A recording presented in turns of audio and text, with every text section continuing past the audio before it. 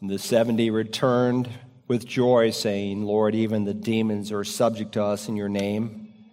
And he said to them, I was watching Satan fall from heaven like lightning. Behold, I have given you authority to tread upon serpents and scorpions, and over all the power of the enemy, and nothing shall injure you. Nevertheless, do not rejoice in this, that the spirits are subject to you, but rejoice that your names are recorded in heaven. And he was saying to them, the harvest is plentiful, but the laborers are few. Therefore beseech the Lord of the harvest to send out laborers into his harvest.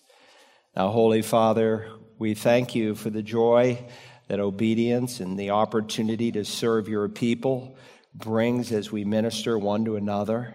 You've given us all a special place in the body of Christ to serve. But always remind us that our greatest joy should come from the fact that our names are written in the Lamb's Book of Life. Thank you for such a great salvation that you have brought to us. And thank you, our Father, that you would give us the privilege to share it with others. We pray and ask, even in this week, that you would raise up more laborers, for we know the harvest is great, but the laborers are so few. Lord Jesus, you told us don't say 4 months and then comes the harvest. But we are to look up our eyes that there's always ready harvest available for us. So help us in the sowing and the reaping process this week to be obedient. And as we open your word today, may the Spirit of God open our hearts. May he move in every seat and every person on every campus, those who are listening later through radio, those who are watching on the internet. God, may you speak to all of us. May we be humble and teachable and pliable in your holy hand. And Father, help me, strengthen me. Use me, I pray, for Jesus' sake, and in his name I ask it. Amen. Take God's word, would you, this morning, and turn to the book of Revelation, chapter 20. If you're joining us for the first time, you'll be interested to know that we've been working chapter by chapter and verse by verse through the revelation of Jesus Christ given to the Apostle John. The book of Revelation is really the conclusion to the Bible. Remember, the word revelation, apocalypsis in Greek, means to unveil or to uncover. And so in some of our English Bibles, the title is the Apocalypse, and rightly so. This is an uncovering of Christ, and it's the last book of the Bible, and it really describes the final consummation of all things for both the believer and for the unbeliever. Revelation, as you study it, we've been in it for a while, I know, but we're nearing the end. We're just a few months away. It will capture your attention. It will stir your imagination. It will point you to the grand and glorious end that God has for his people. But sometimes, like the topic this morning, the destiny of the doomed, it will cause you to be quiet and to be still, and to think hard. Sadly, today in evangelicalism, the doctrine of eternal retribution, the doctrine of hell, has virtually disappeared from the pulpit. And most people don't view it as a real, literal, actual place of torment. The word hell is more often used as a swear word, or sometimes it is used to describe difficulty, where we say he or she is going through hell. When I began pastoring this church nearly 30 years ago, 86% of Americans believed in a literal, actual hell. According to Pew Research, it's dropped to 54%, and the younger in age, amongst millennials, only 21%, and among Generation X, only 16%. But if you could survey all the demons that are functioning and at work in the world, according to the gospel, 100% of all the demons would affirm that hell is a real, literal place of eternal punishment. But pastors don't preach on it. It's considered almost rude and offensive, unpopular and impolite to even mention it. Now, you may think that the doctrine of hell is something that you don't like, and therefore a pastor should not preach on. Listen, I don't like war and murder and poverty and racism and child abuse, but my liking of it does not change the reality of it. Hating to die and go to hell doesn't change the fact that you should know what God says about this doctrine of hell. Now, I hear some pastors speak about hell, and they almost seemingly take delight in it. I take no delight in the doctrine of eternal retribution any more than God does. He desires none to perish, but for all to come to repentance. But I will preach on it because God has commanded me to preach on the whole counsel of Scripture.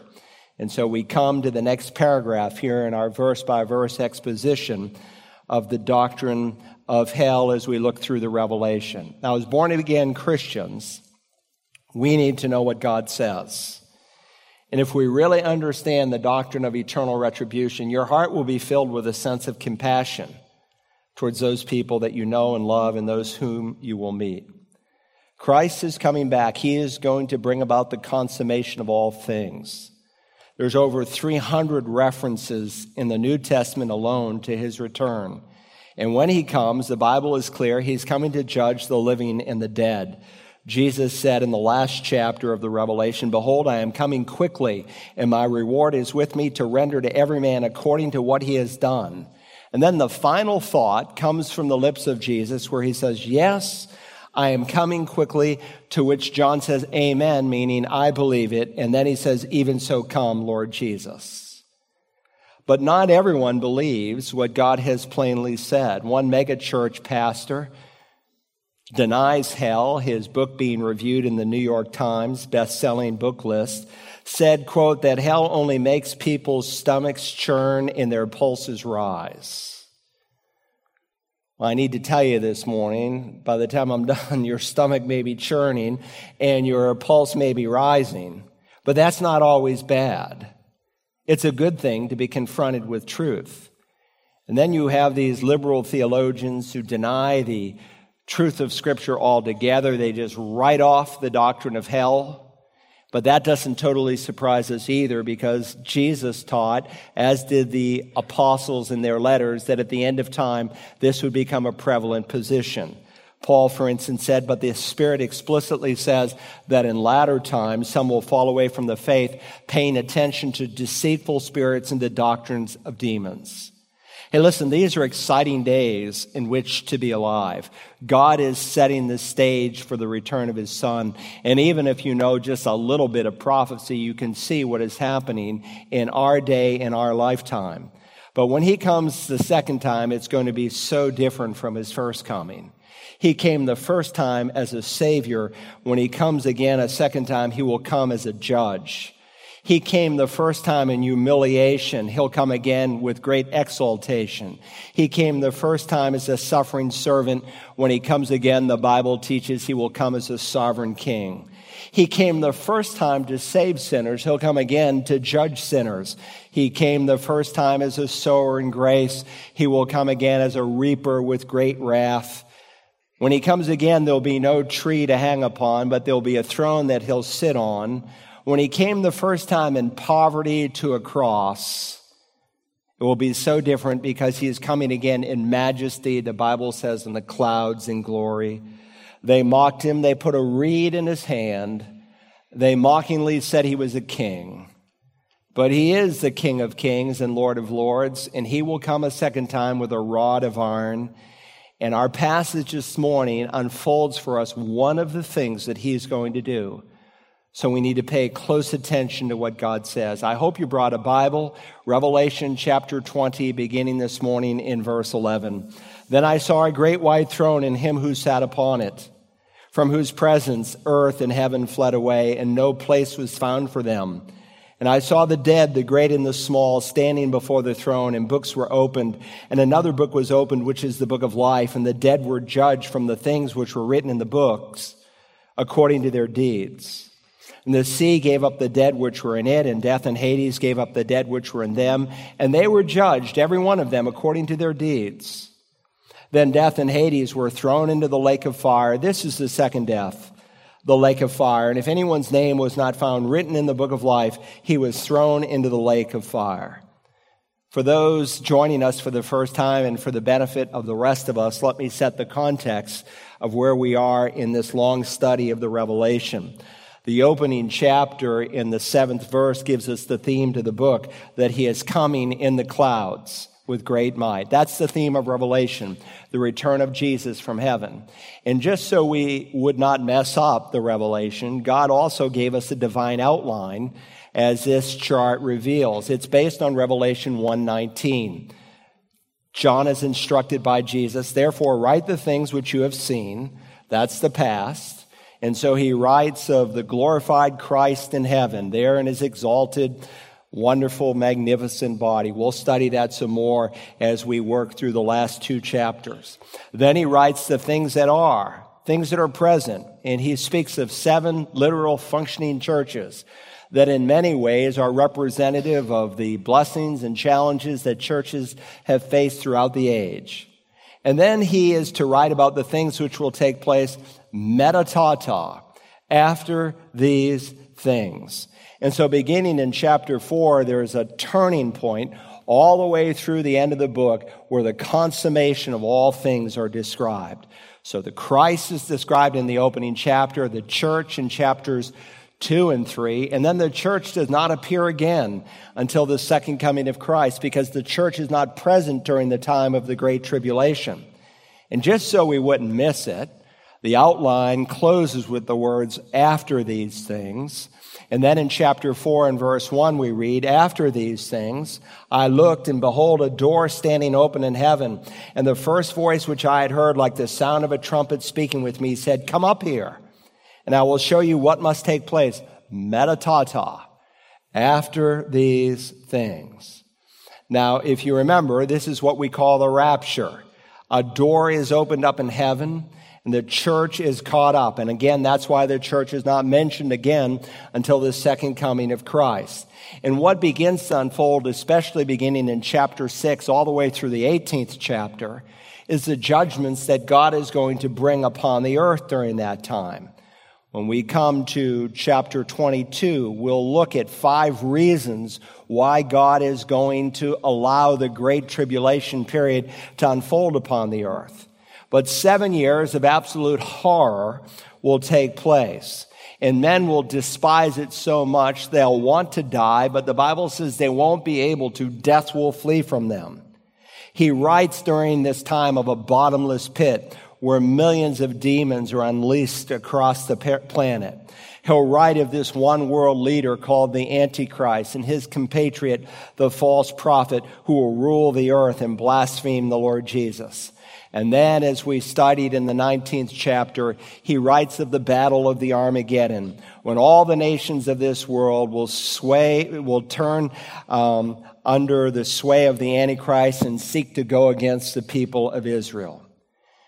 So Jesus is first coming for us. Jesus said in the upper room, where he really unfolded the doctrine of the rapture, he said, I go and prepare a place for you, and if I go and prepare a place for you, I will come again and receive you to myself, that where I am, you may be also. Where's the Lord Jesus right now? He's in heaven, and he's coming back for his saints. We will meet him in the air, and he will take us to heaven. But that is a distinctly different event from the second coming, where he comes to the earth. And so in Revelation chapter 19, we saw what happens when Jesus comes to the earth, how he will rule and reign for 1,000 years. And then in chapter 20 through 22, he begins to unfold for us what will happen after that return. And so when you come to chapter 20, the second coming of the Lord Jesus has already taken place. He promised through the Old Testament prophets that the Christ, the Messiah, will rule and reign on the earth. The length of it being 1,000 years is a New Testament doctrine, but the fact of it is covered throughout the Old Testament prophets. And so now here in the immediate context, in verses 11 through 20, the millennial reign of the Messiah is over, and God is about to judge all the lost people of all time. One group will find themselves eternally in heaven by this point, but the other group, those present at the judgment we're going to study today, will find themselves eternally in hell. And so the first 6 verses, if you remember, describe the fact that Satan and his compatriots first are bound at the beginning of the millennium. The false prophet, He is bound there with the Antichrist. But after the 1,000 years is over, then Satan himself is thrown into the lake of fire. We read in Revelation 20, if you look in verse 10, and the devil who deceived them, the people of this world, was thrown into the lake of fire and brimstone, where the beast and the false prophet are also, and they will be tormented day and night forever and ever. Now understand, hell was never created for man. Jesus made it plain that it was created for the devil and his angels. He said in Matthew 25, to the unbelieving world, depart from me, accursed ones, into the eternal fire, which has been prepared for the devil and his angels. And so if you die and go to hell, you're going to a place that God never designed for you to go to. It will be your fault, as we will see today, and not his. And so God now is about ready to put the last period upon the last sentence, upon the last paragraph, upon the last page, upon the last book of human history. And he wants us from this judgment called the Great White Throne Judgment to discover and to understand 5 different aspects of this coming judgment. If you're using your note-taking outline there in your bulletin, the first thing I want us to look at is the place of judgment. Let's first think about the place of judgment. We are told now in verse 11, then I saw a great white throne, and him who sat upon it, from whose presence earth and heaven fled away, and no place was found for them. We are now approaching the end of all things, where God's people will enter into the eternal state forever and ever and ever, and the lost into the lake of fire. Time as we know it at this point has come to a conclusion.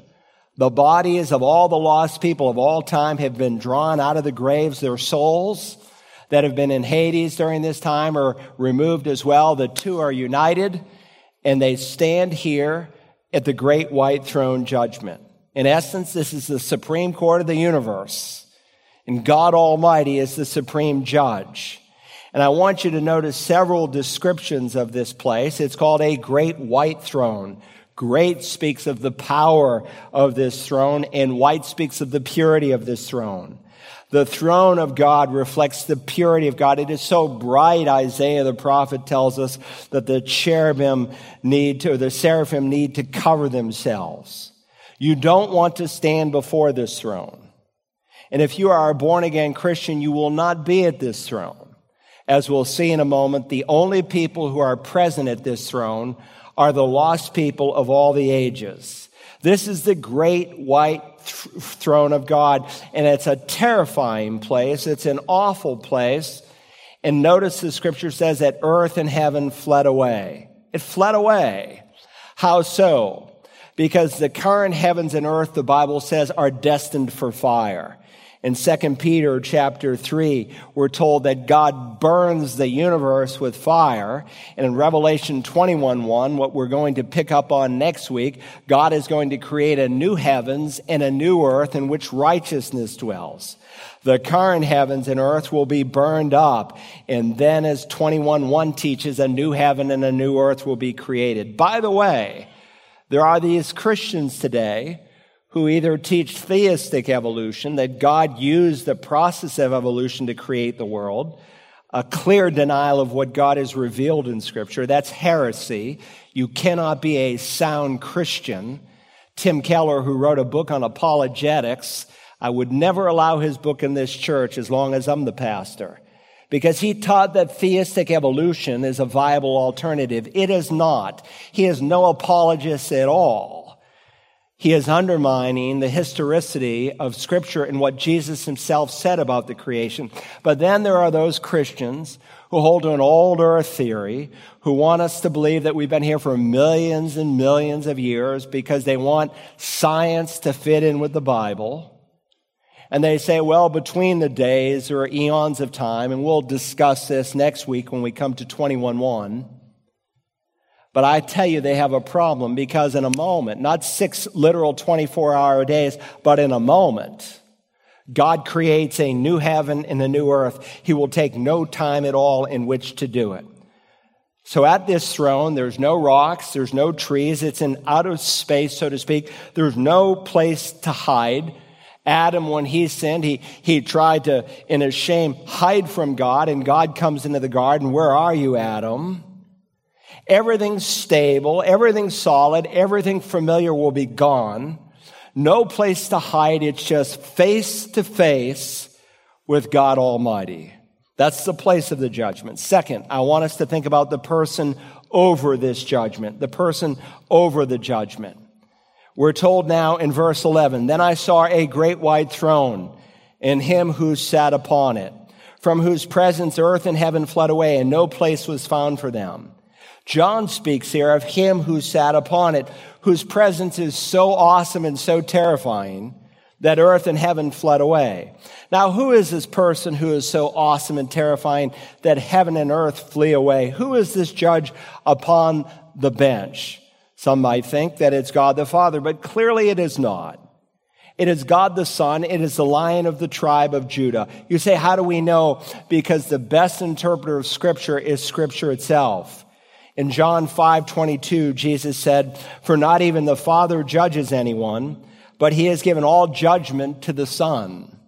The Apostle Peter, when he was there in Caesarea by the sea, preaching to Cornelius in his home, he told that group, and he ordered us to preach to the people and solemnly to testify that this is the one, talking about Jesus in the context, this is the one who has been appointed by God as judge of the living and the dead.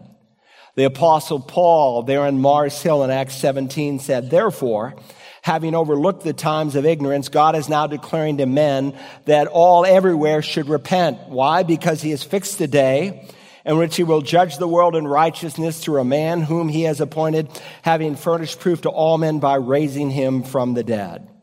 This same Christ, who today can be your Savior, if you die without him, you will meet him as judged. Men who have ignored him, who have cursed him, who have used his name in vain, who have blasphemed him, will be face to face with him. Now, we have studied already in the early chapters of the Revelation how God the Father, God the Son, and God the Holy Spirit equally inhabit the home, the throne. But at the throne in heaven, they have various responsibilities. God is one, but each member of the Trinity takes on various aspects of ministry. And this aspect of judgment is principally given to God the Son. And so if you reject him and you die having ignored him, you will meet him. He is the person over the judgment. Now, beyond the place of judgment and the person over the judgment, I want us to think this morning about the people at the judgment. Let's think about the people at the judgment. We read now in verse 12, "And I saw the dead, the great and small, standing before the throne, and books were opened, and another book was opened, which is the book of life, and the dead were judged from the things which were written in the books according to their deeds. And the sea gave up the dead which were in it, and death and Hades gave up the dead which were in them, and they were judged, every one of them." How? According to their deeds. Now, I think it's important that we define some terms that John has already covered if we're going to truly understand these verses. There are two kinds of resurrections in the Bible. One is called the first resurrection, also called the resurrection of life. And the other is described as a later resurrection. And Jesus calls it in John 5, the resurrection of judgment. Drop down to, or up to verse 4 here in chapter 20. Go up to verse 4 for a moment of Revelation 20. And let me refresh your memory with what we've already studied. "And I saw thrones, and they sat upon them, and judgment was given to them. And I saw the souls of those who have been beheaded because of the testimony of Jesus and because of the word of God, and those who had not worshipped the beast or the image, and had not received the mark upon their forehead and upon their hand." These are tribulation saints. "And because they refused to take the mark, the image of the Antichrist, 666, the common way in which they will be executed is by beheading. And then we're told, and they came to life and reigned with Christ for 1,000 years. Now look at verse 5. "The rest of the dead did not come to life until the 1,000 years were completed." These who come to life initially, this is called the first resurrection. Blessed and holy is the one who has a part in the first resurrection. Over these, the second death has no power, but they will be priests of God and of Christ and will reign with him for 1,000 years.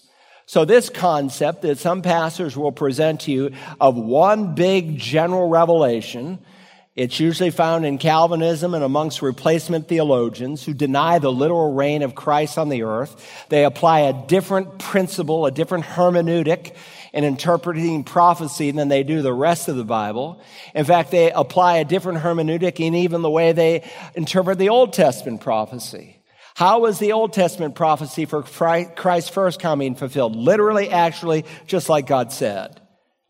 And so, because they want to dismiss the future reign of Christ, because they have a whole system of theology that's built on the fact that the church is the new Israel, so to speak, they think that, well, there's just this one big general judgment when people of all time are brought before, and they think that's what's happening, but they haven't read very carefully or studied very hard.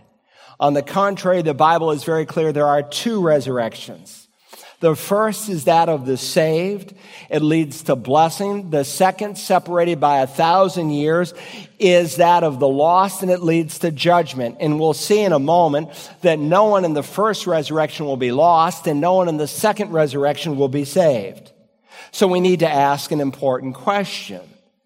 If this is the first resurrection, if you've read your Bible at all, then you know there have already been some resurrections that have taken place before this.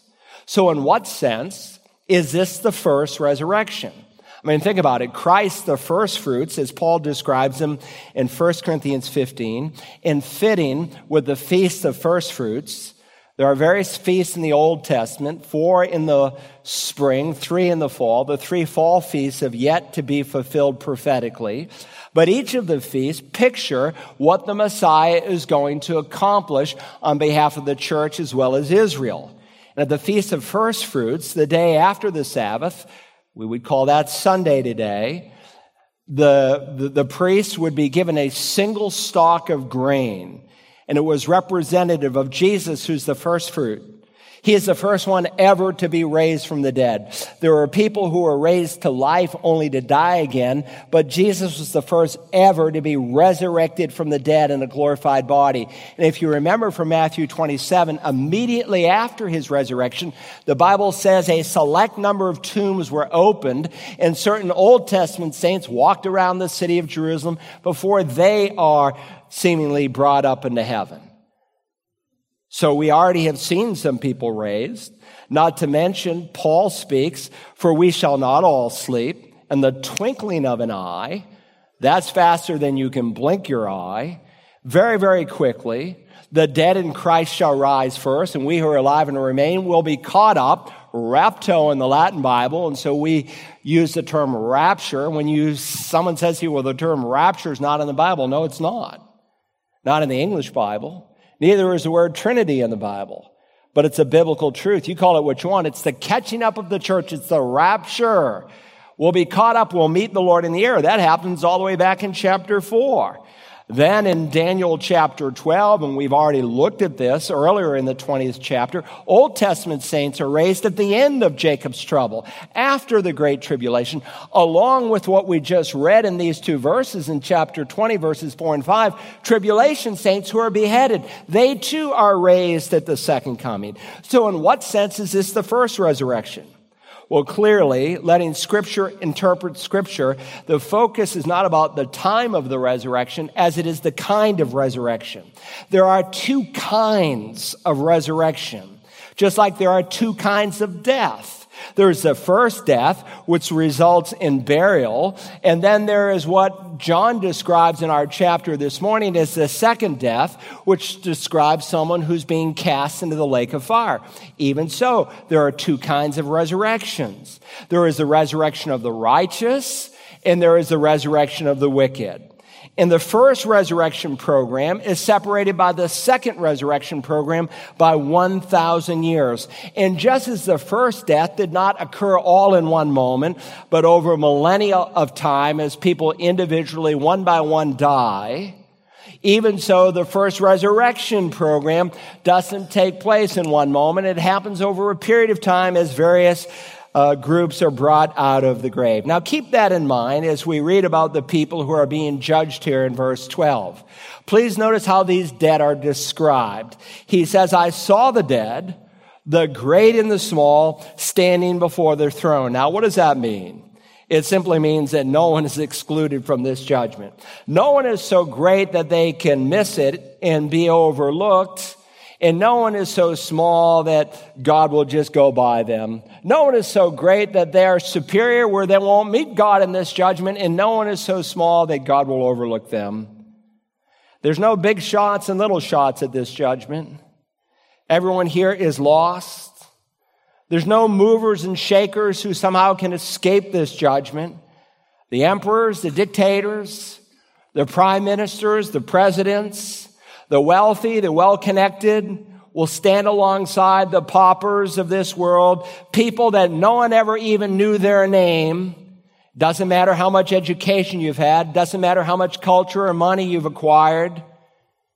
It doesn't matter how much fame you had in this life.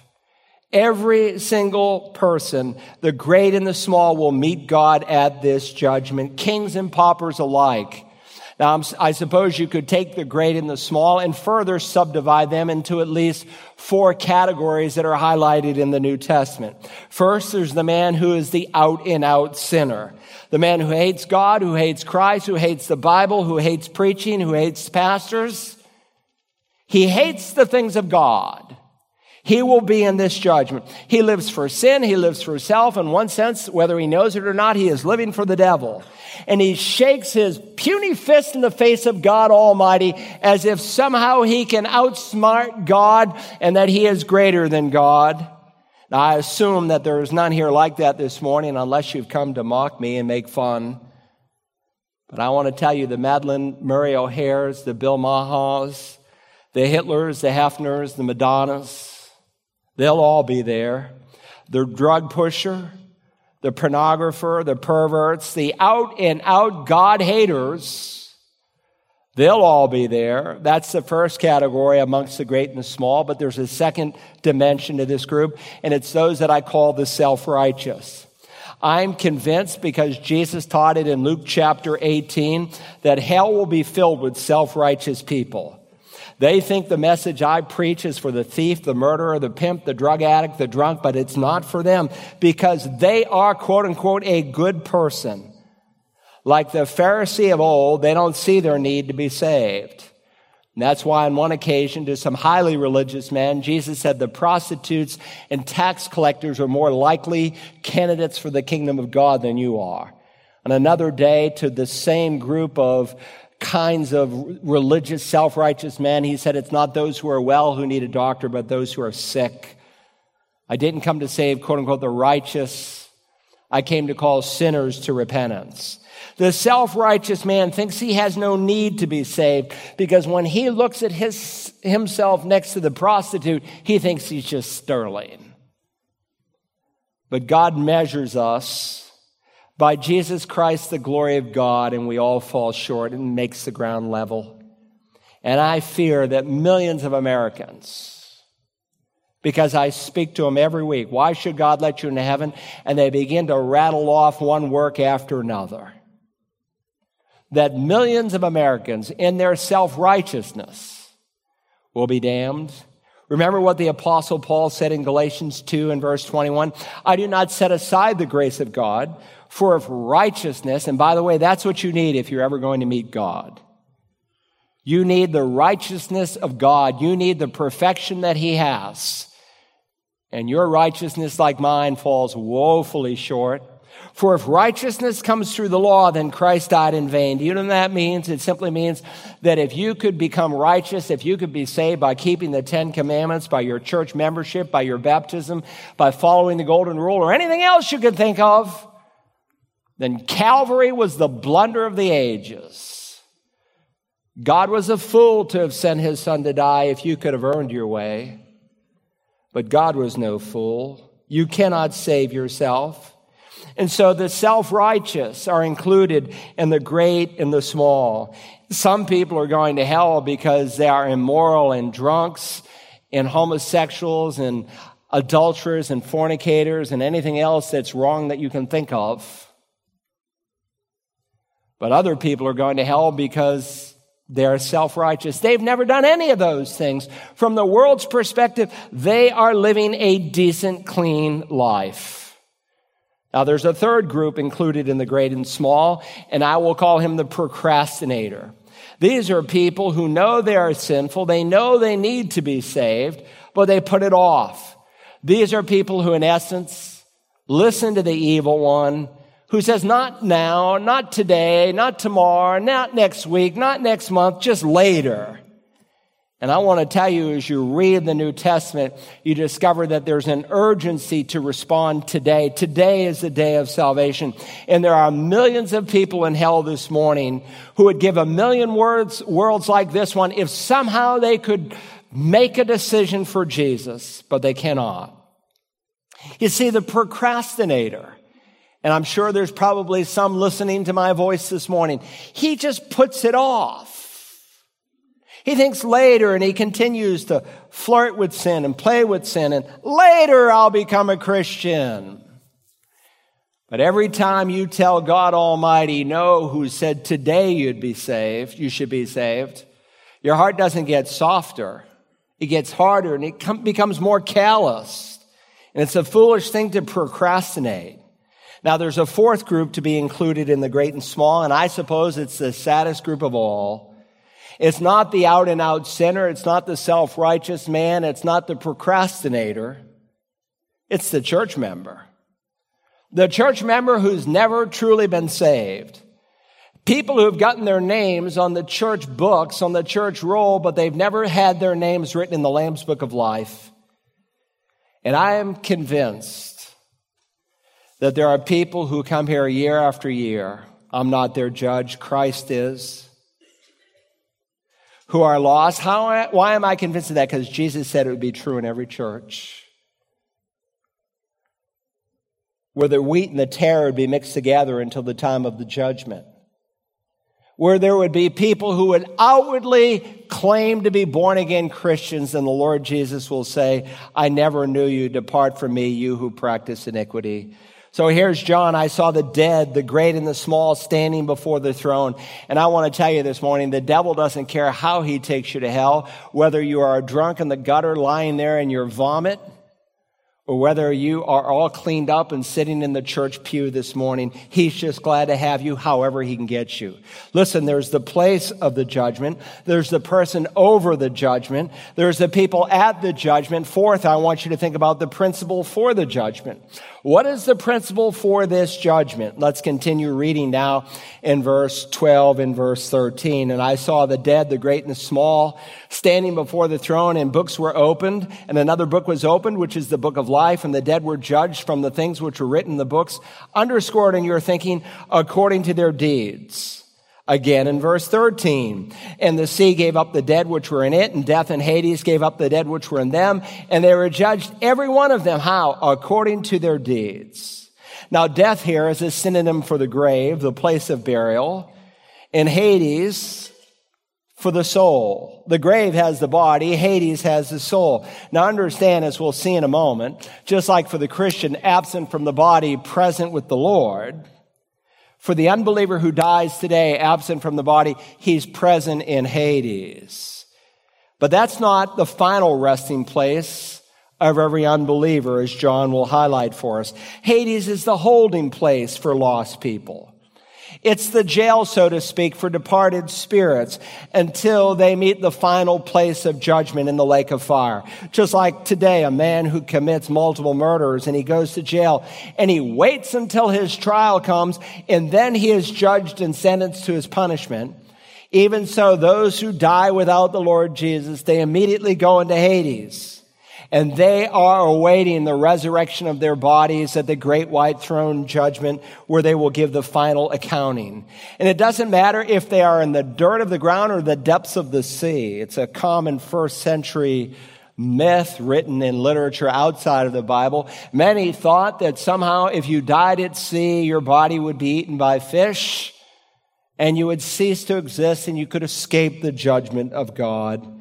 And God wants us to know there's no escape.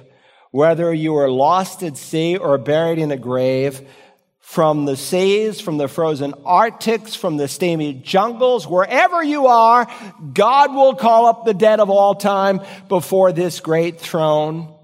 It doesn't matter if your body was burned in a fire, incinerated in a crematorium, or buried and turned to dust. He will raise it up. In death, in Hades, gave up the dead which were in them, and they were judged, every one of them, according to their deeds. Now understand that when a man goes to hell, the body he has today is not fitted for hell any more than the body I have today is fitted for heaven. Paul said this mortality must put on immortality. This perishable must put on the imperishable. Why? Because flesh and blood cannot inherit the kingdom of God. I need a new body, an eternal body like Christ, suited to walk on streets of gold. Even so, the lost man, his body that he's in today, is not suited for the place of eternal judgment. God will raise up a new body for him. And God won't have to go to some courtroom to get some extradition papers to call people up and summons them into his courtroom. As the supreme judge here of the whole universe, he will call people up wherever they are. You will not be able to hide. God Almighty will call up the dead of all time, the lost of all time, and as we'll see in a moment, he'll create a new body for them suited for the lake of fire. Now, twice over in verses 12 and 13, I hope you underlined it or circled it, we are told that these people are judged according to their deeds. The books were opened and the dead were judged from the things written in the books according to their deeds. Now, what does that mean? It simply means that God is keeping a record of everything. Everything that you do, every thought that you've ever had, God writes it down. Every word that you've ever uttered, God has recorded it in his book with indelible ink. It is there forever. The Bible says in the book of Ecclesiastes, for God will bring every deed into judgment, including every secret thing, whether good or evil. Paul the apostle wrote, God will judge the secrets of men through Jesus Christ. That means things that no one else knows, God knows, and he wrote them here in your book. You think, well, I got away with it. No one knew it but me. God knew it. He wrote it down. Indeed, be sure, the scripture says your sin will find you out. Do you remember what Jesus said in Matthew chapter 12? But I tell you that every careless word that people speak, they shall give an accounting for in the day of judgment. Think about that. Words of profanity, words of dishonesty, words of exaggeration, words of gossip, God wrote it down. Jesus said nothing is covered that will not be uncovered. Everything, word, thought, and deed that was wrong have been written in God's books. There are some books, it's plural, Biblia, we got our word Bible from it. It's actually a plural word, Biblia. That is, we have 66 books within one, but it simply means scrolls or books. Now, we're not told precisely how many books there are. However, what will be horrifying to many people is that the omniscient, omnipresent God wrote down everything. And underscore it, literally, it's rather wooden, but it says each one or each of us shall be judged according to his deeds. Now, why does God do this? Remember what Jesus prophesied in Matthew 16? The Son of Man is going to come in the glory of his Father and will repay every man, how? According to their deeds. Paul says the exact same truth in Romans 2, that he will render to each person according to his deeds. Now, remember, in this courtroom, in this place, it's not to determine if you go to heaven or hell. Everyone in this judgment, without exception, goes into the lake of fire. This is not a judgment where God takes the good deeds and the bad deeds and he sees if one outweighs the other. There's no such judgment in Scripture. And yet these people are being judged according to their deeds. For what reason? For two reasons given in the Holy Scripture. One is their deeds will prove whether or not they've ever met Jesus. You see, if any man is in Christ, he's a new creation. The old things have passed away and all things have become new. Paul can speak of those who profess to know God, but by their deeds they deny him. There's all kinds of people in this world who say they are born again and their life is unchanged. They have no love for the things of God, for the people of God, for the will of God, and they profess to know God, but by their deeds they deny Him. You say, but I know a lot of good people who are lost who do a lot of good things. Yes, you do, and I do as well. They do good things for the glory of man, for the praise of self, to appease a guilty conscience, but not for the glory of God, not out of appreciation for a blood redemption that delivered them from the wrath that is going to come. And so the scripture will say in Isaiah that all of their righteous deeds are as filthy rags. Not all their bad deeds are like filthy rags, but all their righteous deeds, the best things they've ever done before an absolutely holy God, are like filthy rags. And so James says, whoever keeps the whole law and stumbles in one point has become guilty of all. That's how absolutely holy God is. So they're judged first according to their deeds, because a man's deeds will prove whether or not he's been born again. But secondly, he is judged according to his deeds, so that God will mete out just punishment. You see, in every instance when Jesus or the apostles describe hell, they describe it as a place of horror, as an awful place for anyone who spends eternity there. And yet Jesus taught, as did the apostle Paul, that somehow in the perfect justice of God, there'll be varying degrees of punishment in hell. For instance, in Matthew chapter 10, Jesus sent out the 12, and he said this, whoever does not receive you, nor heed your words, as you go out of that house or that city, shake the dust off your feet. Truly, I say to you, it will be more tolerable for the land of Sodom and Gomorrah in the day of judgment than for that city. He also warned, as recorded in Mark chapter 12, concerning the hypocrites who like to walk around in long robes and like respectful greetings in the marketplaces and chief seats in the synagogues and places of honor at banquets, who devour widows' houses and for appearance sake offer long prayers. These will receive greater condemnation. Listen, just as heaven is a magnificent, glorious place for any child of God that goes there, it won't be the same for every child of God. We will give an account at the judgment seat of Christ, 2 Corinthians 5 indicates, where God will look at your service as a saved person and He'll reward you accordingly throughout all of eternity. Somehow, in the perfect justice of God, hell could be more miserable for a self-righteous man who heard the gospel week after week, or to a Hitler who annihilated, they say now, some 7 million people. It won't be the same. God in His perfect justice will mete out wrath according to their deeds. Now that leads me to one more observation. Let's think about the penalty from the judgment. The penalty from the judgment. In verse 14 and in verse 15 we are told, then death and Hades were thrown into the lake of fire. This is the second death, the lake of fire. And if anyone's name was not found written in the book of life, he was thrown into the lake of fire. Now, I want you to notice several aspects of this final penalty as it comes from the hand of God Almighty. First, those who make up the second resurrection, without exception, are thrown into the lake of fire. There's no ifs, ands, and buts about it. It is sure, it is certain. There's no fancy lawyer who will be able to get anyone off. It is done. It is a severe place. Again, descriptively here called the lake of fire. There's no shred of mercy here. There's no grace here. You will not be able to plead with God at this place. You cannot get saved here.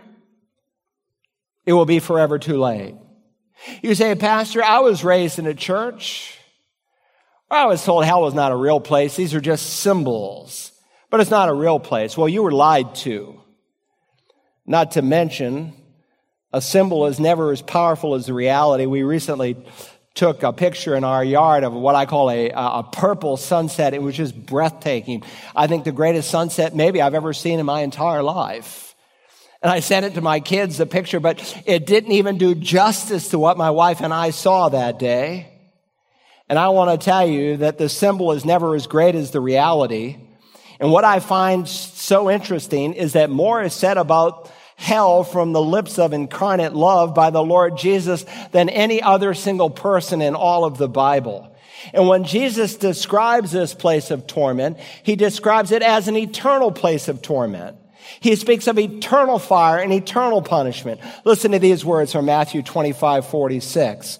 Of the saved and of the lost, he said, these will go into eternal, aionion is the Greek word, eternal punishment, but the righteous into eternal, same word, life.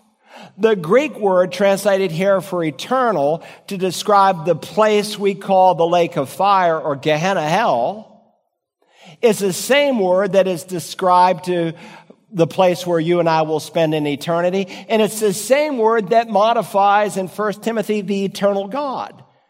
So we have Seventh-day Adventists and cults and other groups that deny the eternal retribution of God. The scripture is clear. The same word that is used to describe the eternal God in eternal heaven is also used to describe eternal wrath. And no one goes to hell where they're just extinguished. That's the false doctrine of what we call annihilationism. You know, some people say, well, if you're lost, you just get dropped in a grave and you cease to exist. That's not the picture in scripture. And the beast was seized, Revelation 19, verse 20. And the beast, he's the Antichrist, was seized. And with him the false prophet, that's his compatriot, that's his John the Baptist, who point men to this false Christ. And the beast was seized, with him the false prophet, who performed the signs in his presence, by which he deceived those who'd received the mark of the beast and those who worshipped his image. These were thrown alive into the lake of fire, which burns with brimstone. The first two humans to enter the lake of fire is the Antichrist and the false prophet. And that's 1,000 years before this event. And 1,000 years later, when the millennial reign is over, they are still in this place of judgment. Why? Because as Paul says, the Lord Jesus will come from heaven with his mighty angels in flaming fire, and he shall deal out eternal retribution to those who do not know God. This is an eternal place. People don't go there temporarily and then they are later restored. No, this is forever. And twice over, it's called the lake of fire in our text. And back in verse 10, it's called the lake of fire and brimstone. Now, I told you that Hades is a temporary place in which a lost man goes. But eventually Hades and the lake is cast into the lake of fire. Do you remember Jesus in describing the coming picture of eternal retribution? He spoke in Luke chapter 16 of a rich man who died and went to Hades. And he died and went to Hades not because he was rich, but because he was an unbeliever. Let me read it to you. In Hades, he lifted up his eyes, being in torment, and saw Abraham far away and Lazarus in his bosom.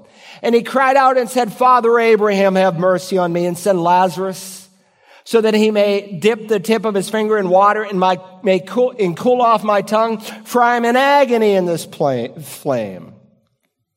Now, I've heard preachers sometimes compare hell to Alcatraz. You know, that prison that no longer exists. It was out there off the coast of California, an island surrounded by water. And they say, well, the lost go to an Alcatraz kind of place. A place of judgment where there's no escape, but it's surrounded by fire. No, that's not what the text says. They are in the fire. This man is in torment. And Revelation 20 says they are in the lake of fire. And listen, when you minimize the doctrine of eternal wrath, what you are really doing is you are minimizing the meaning of the cross. Because on the cross, when Jesus shouts, "Tetelestai," paid in full, it's finished. What he paid for there in Golgotha has to equal the payment that you would take an eternity to do. But of course, he, as an infinite person, could accomplish in a finite period of time what you and I, as finite people, would take an eternity to do. But please don't buy into any watered-down renditions of hell, because Jesus never waters it down any more than the Bible waters down the payment that Jesus made there on Golgotha. In fact, when Jesus wants people to understand the final resting place, Gehenna, he speaks and illustrates it with a valley outside of Jerusalem. You go to Jerusalem and they say, well, that's the valley of hell. Or more literally, that's the valley of Gehenna. And it was the local garbage dump in the first century.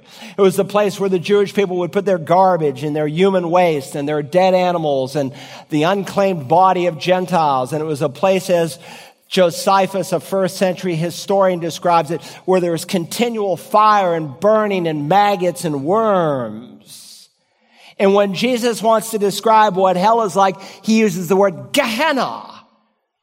This is why we read in Matthew chapter 5, Jesus can say, if your right eye makes you stumble, tear it out and throw it from you. For it is better for you to lose one of the parts of your body than for your whole body to be thrown into, not Hades, but Gehenna, hell. If your right hand makes you stumble, cut it off and throw it from you. For it is better for you to lose one of the parts of your body than for your whole body to go into hell. Gehenna, same word. Or in the parallel account in Mark's gospel, if your eye causes you to stumble, throw it out. It is better for you to enter the kingdom of God with one eye than having two eyes to be cast into hell. And then he adds in the next verse, where their worm does not die and the fire is not quenched. That's why unbelievers need a new body suited for this place. Now, these are dramatic terms. And of course, if you know the text, Jesus is not literally telling you to pluck out your right eye. He's not teaching mutilation. He's teaching mortification. For if you plucked out the right eye, you would still have the left eye as an inlet for sin. And if you cut off the right hand, you'd still have the left hand to execute the temptation. But on the surface, it seems rather dramatic. But Jesus wants you to understand that hell is a dramatic place, and you had better learn to treat sin as sin would treat you. Unbelievers will be excluded from the kingdom of God, and they will go to this place of eternal wrath where their worm does not die and the fire is not quenched. And what is even worse, like the rich man who goes there, he is completely cognizant of what is happening. He has his full mental capacity operating. He's in misery, he's in pain, he's in torment. He even thinks of his unbelieving brothers who need to be warned lest they go to this place of judgment. You know, if you've ever been in misery or great pain, I can really say I've only been in awful, excruciating pain for one season of my life when I got my arm caught in a lawnmower. But you know, even when you're in pain, somehow in your mind, you manufacture hope. Maybe you're in an extremely cold, frigid place where you can hardly feel your body, or it's so hot and you think, well, if I can just get some painkiller, or if I can just get to a warmer place, or if I can just get to a cooler place, and there's always a sense of hope that things can change. But in hell, you cannot tune out the pain, and you cannot get any relief. One writer some 45 years ago wrote these words: imagine the person who has just entered hell, a neighbor, relative, coworker, friend. After a roar of physical pain blasts him, he spends his first moments wailing and gnashing his teeth. But after a season, he grows accustomed to the pain. Not that it's become tolerable, but that his capacity for it is enlarged to comprehend it, yet not be consumed by it. Though he hurts, he is now able to think, and he instinctively looks about him. But as he looks, he sees only blackness. In his past life, he learned that if he looked long enough, a glow of light somewhere would yield definition to his surroundings. So he blinks and strains to focus his eyes, but his efforts yield only blackness. He turns and strains his eyes in another direction. He waits. He sees nothing but unyielding black ink. It clings to him, smothering and oppressing him. Realizing that the darkness is not going to give way, he nervously begins to feel for something solid. To get his bearings, he reaches for walls or rocks or trees or chairs. He stretches his legs to feel the ground, but touches nothing. Hell is a place of darkness. Hell is a bottomless pit. However, this new occupant is slow to learn. In growing panic, he kicks his feet, he waves his arms, he stretches and he lunges, but he finds nothing. After more feverish tries, he pauses from exhaustion, suspended in black. Suddenly, with a scream, he kicks, twists, and lunges until he is again too exhausted to move. He hangs there alone with his pain, unable to touch a solid object or see a solitary thing. He begins to weep. His sobs choke through the darkness. They become weak, then lost in hell's roar. Of course, he thinks, Jesus, the God of love, can get me out of this. He cries out with a surge, Jesus, Jesus, you are right. Help me, get me out of this. He waits, breathing hard with desperation. The sound of his voice slips into the darkness and is lost.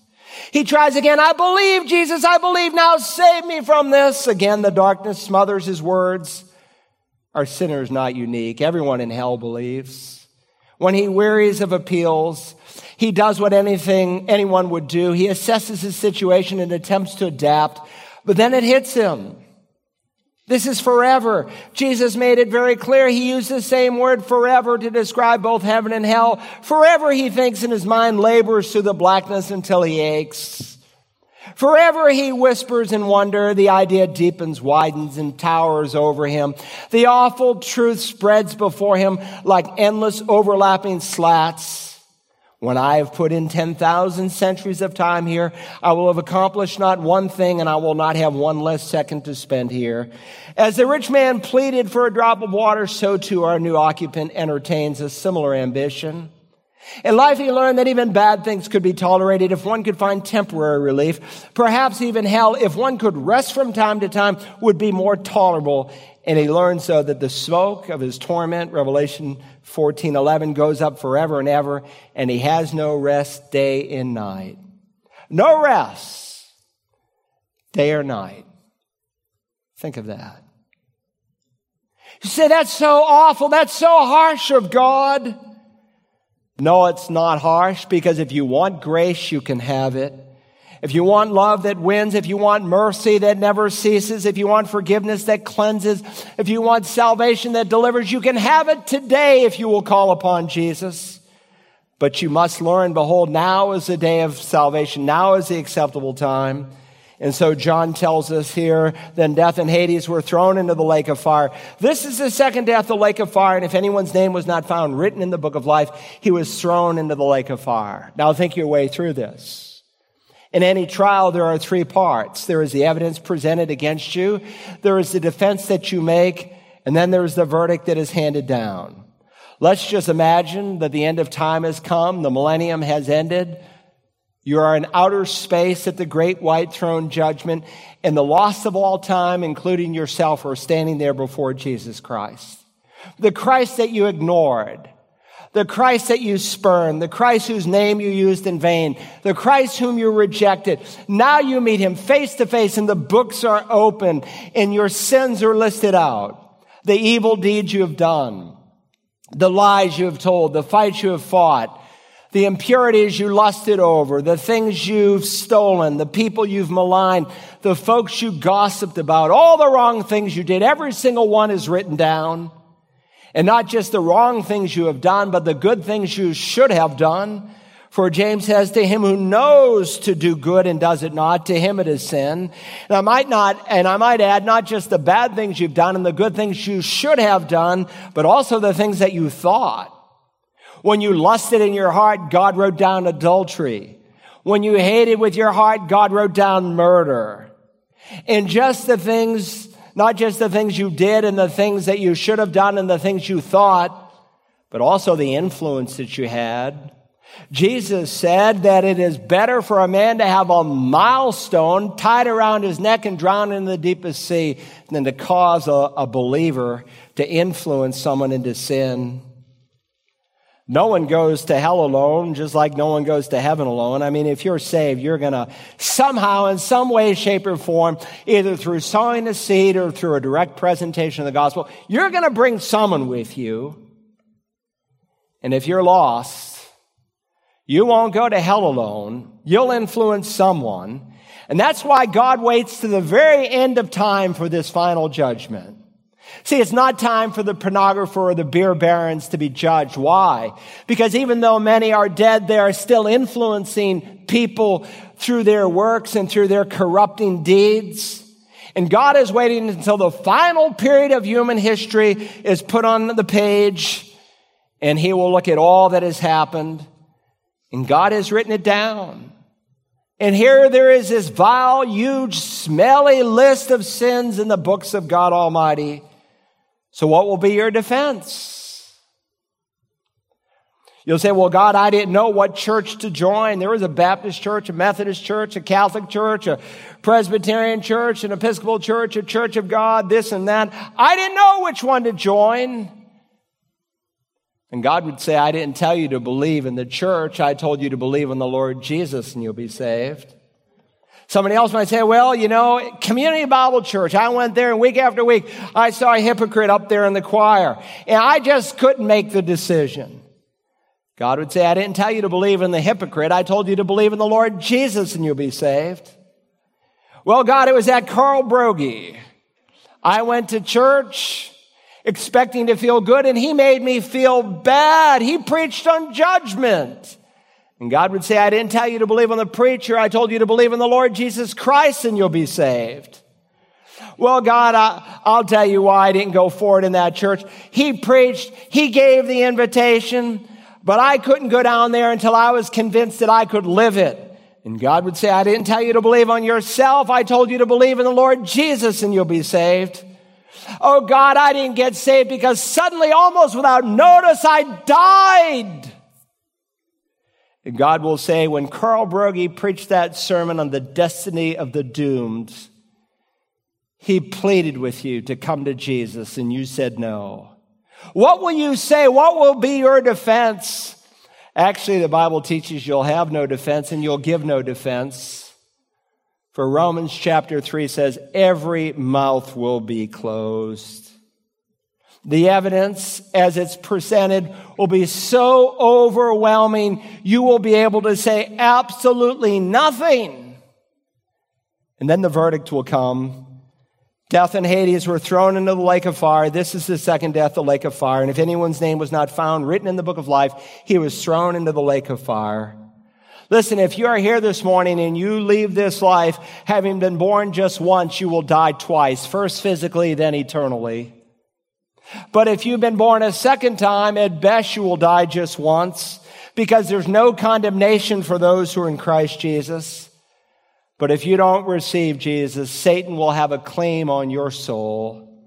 If anyone's name was not found written in the book of life, he was thrown into the lake of fire. This is a sure judgment. This is a severe judgment, but really it's a sad judgment. And you know what's so sad about it? By this statement, when God says, if anyone's name was not found written in the book of life, do you know what that means? It means your name could have been there because Jesus died for you.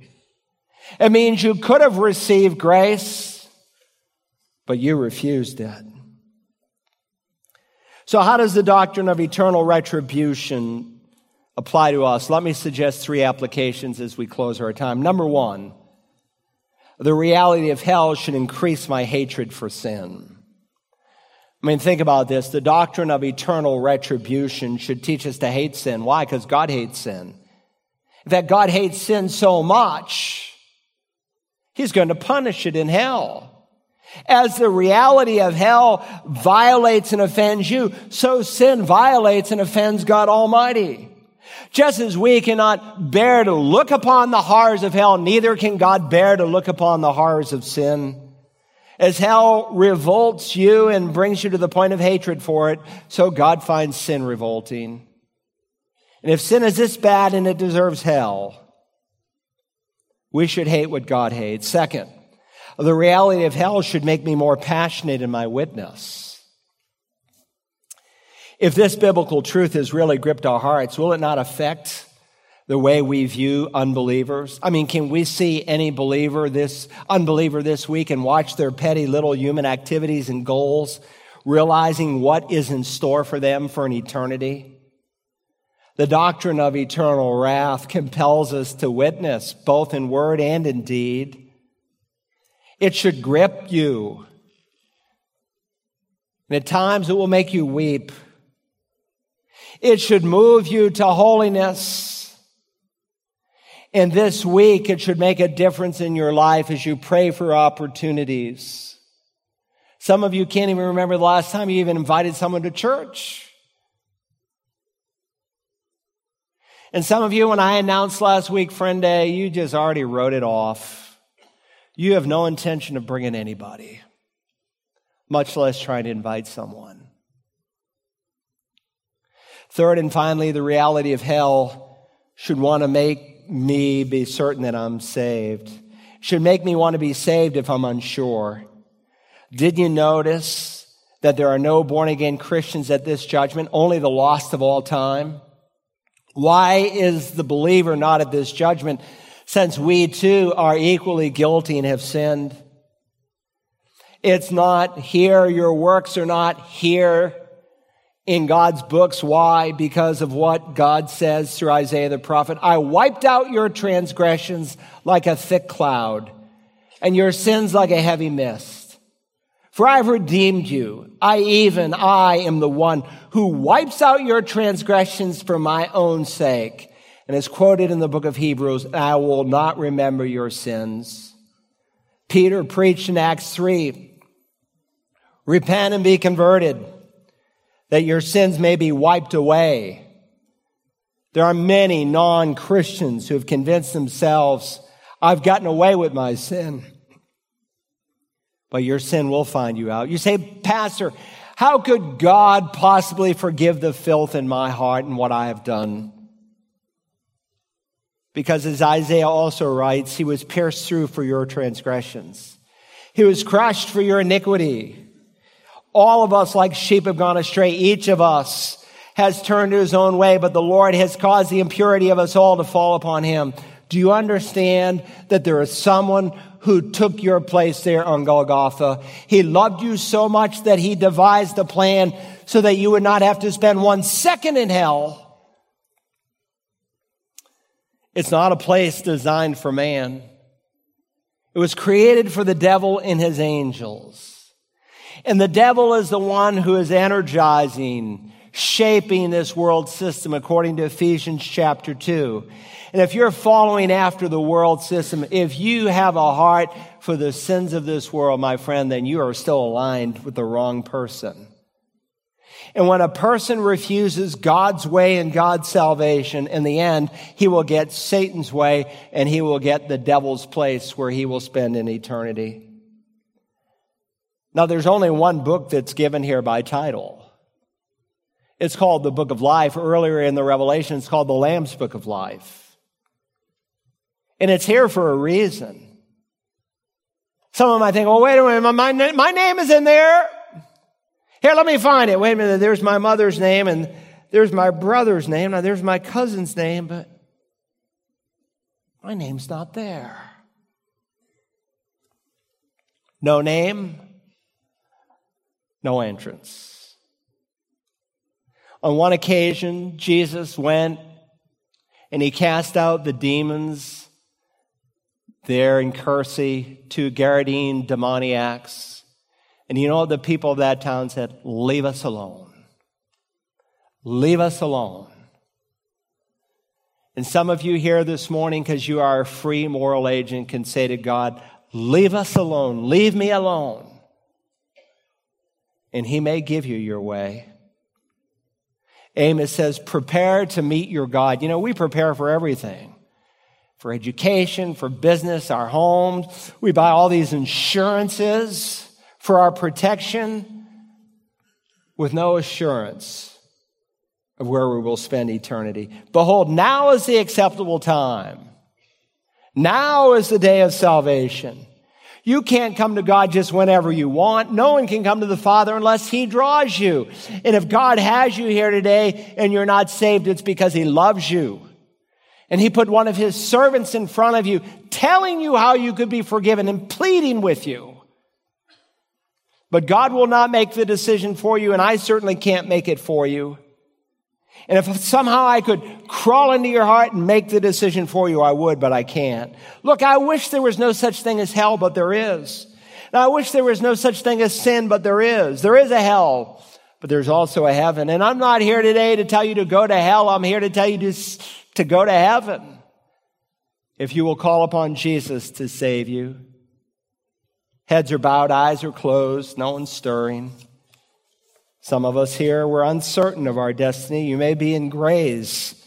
You may be in Graniteville. You may be in Bluffton. You may be listening through the internet.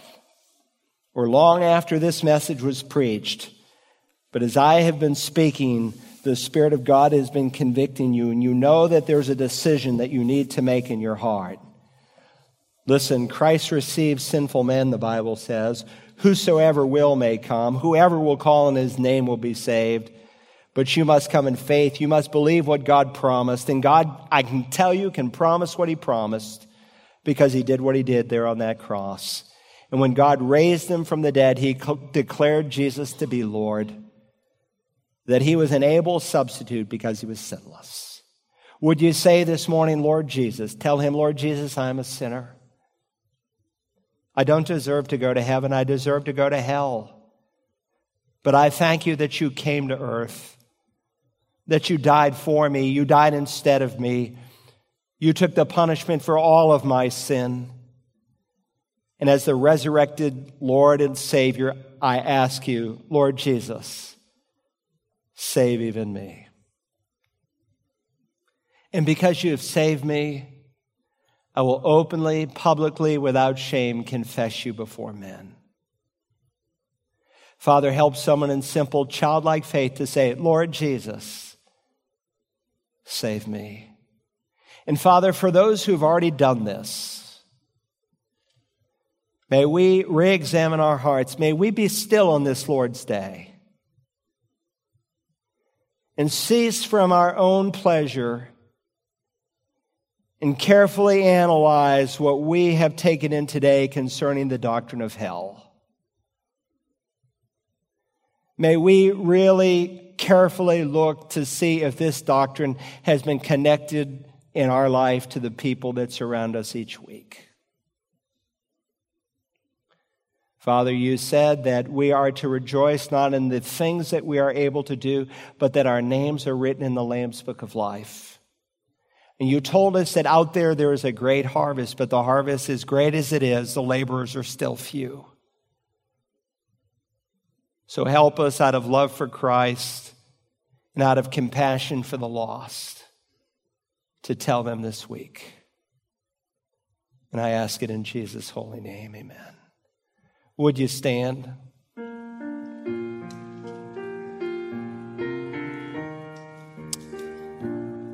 We're going to sing a hymn of invitation.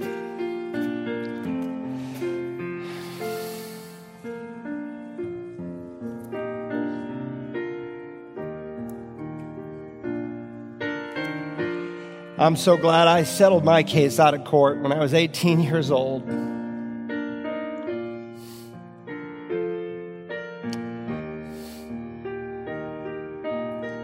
By his magnificent grace, he saved me. And I don't ever want to be ashamed of him. Now, if you've received him and you've never openly, publicly confessed him, I want to invite you to do that today. Jesus taught if it's real in your heart, you'll be unashamed. You'll be willing to admit him. Walking this aisle has never saved anyone. We're saved by grace and not by a single work.